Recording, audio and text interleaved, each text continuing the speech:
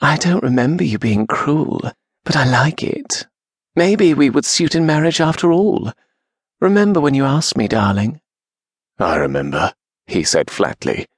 "You told me you'd never marry a mere gaming hell owner, because I was utterly beneath the life you had planned." "You sound like a wounded child." "And you sound just as I remember. Heartless. I want to thank you, actually." "What for?" she demanded, her voice sharp with irritation.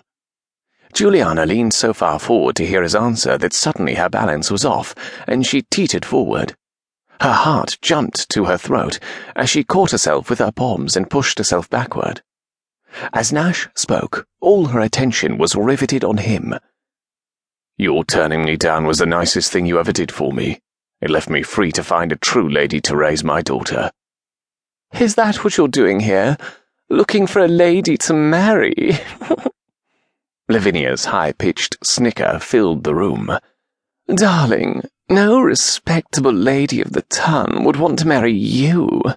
Bed you, yes. Marry you, never." Juliana couldn't take it anymore.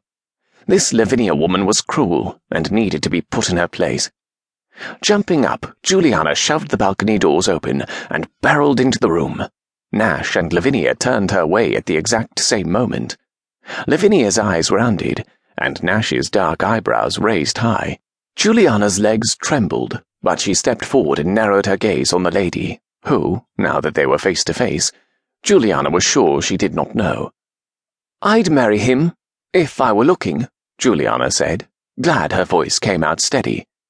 "In fact, he's exactly the sort of gentleman any highly regarded lady of the ton would wish to have as a husband, which probably explains why you declined his offer." "Who are you?" Lavinia spat. For a second, Juliana thought of lying. But really, she had done nothing wrong, and she had no reason to fear the woman was going to say anything about this encounter to anyone.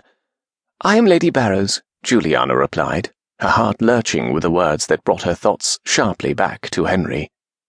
Shoving his memory away for the moment, she set her hands on her hips and gazed down her nose at the woman who was pretty, in a cold, statuesque way.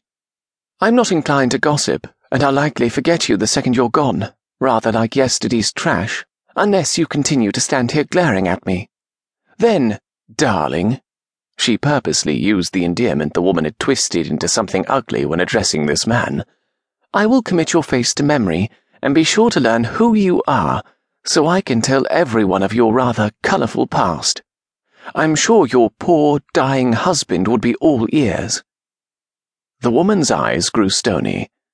My, you're certainly the curious cat disguised as a plain mouse. Careful, dear. I think like a fox, and if you persist in getting in my way, I won't hesitate to destroy you." Before Juliana could respond, the woman snarled at Nash, "This isn't over," then turned on her heel and stormed out of the room. As the door slammed shut, Juliana's breath caught in her chest, and her knees almost gave. She locked them in place and pinched the bridge of her nose, fighting back the roaring in her ears. A large, warm hand settled on her arm. Turning toward Nash, she peered up at him, and their gazes locked. Her breath caught again, but this time in her throat, with a sort of wonderment. He had the most beautiful eyes she'd ever seen. The color, greyish-blue, reminded her of the sky during a summer storm, dark on the surface, with a promise of something light underneath, if only the clouds would part. "We haven't been properly introduced," he said, in a voice rich with sensuality. Sensuality? The most beautiful eyes I've ever seen? Juliana froze and tried to pull Henry's face to memory. After a horrifying moment, she couldn't. And then he was in her mind, and she gulped in a breath. "I'm Nash Wolverton, and if you're looking for a husband, I'd be happy to oblige," he said with a wink.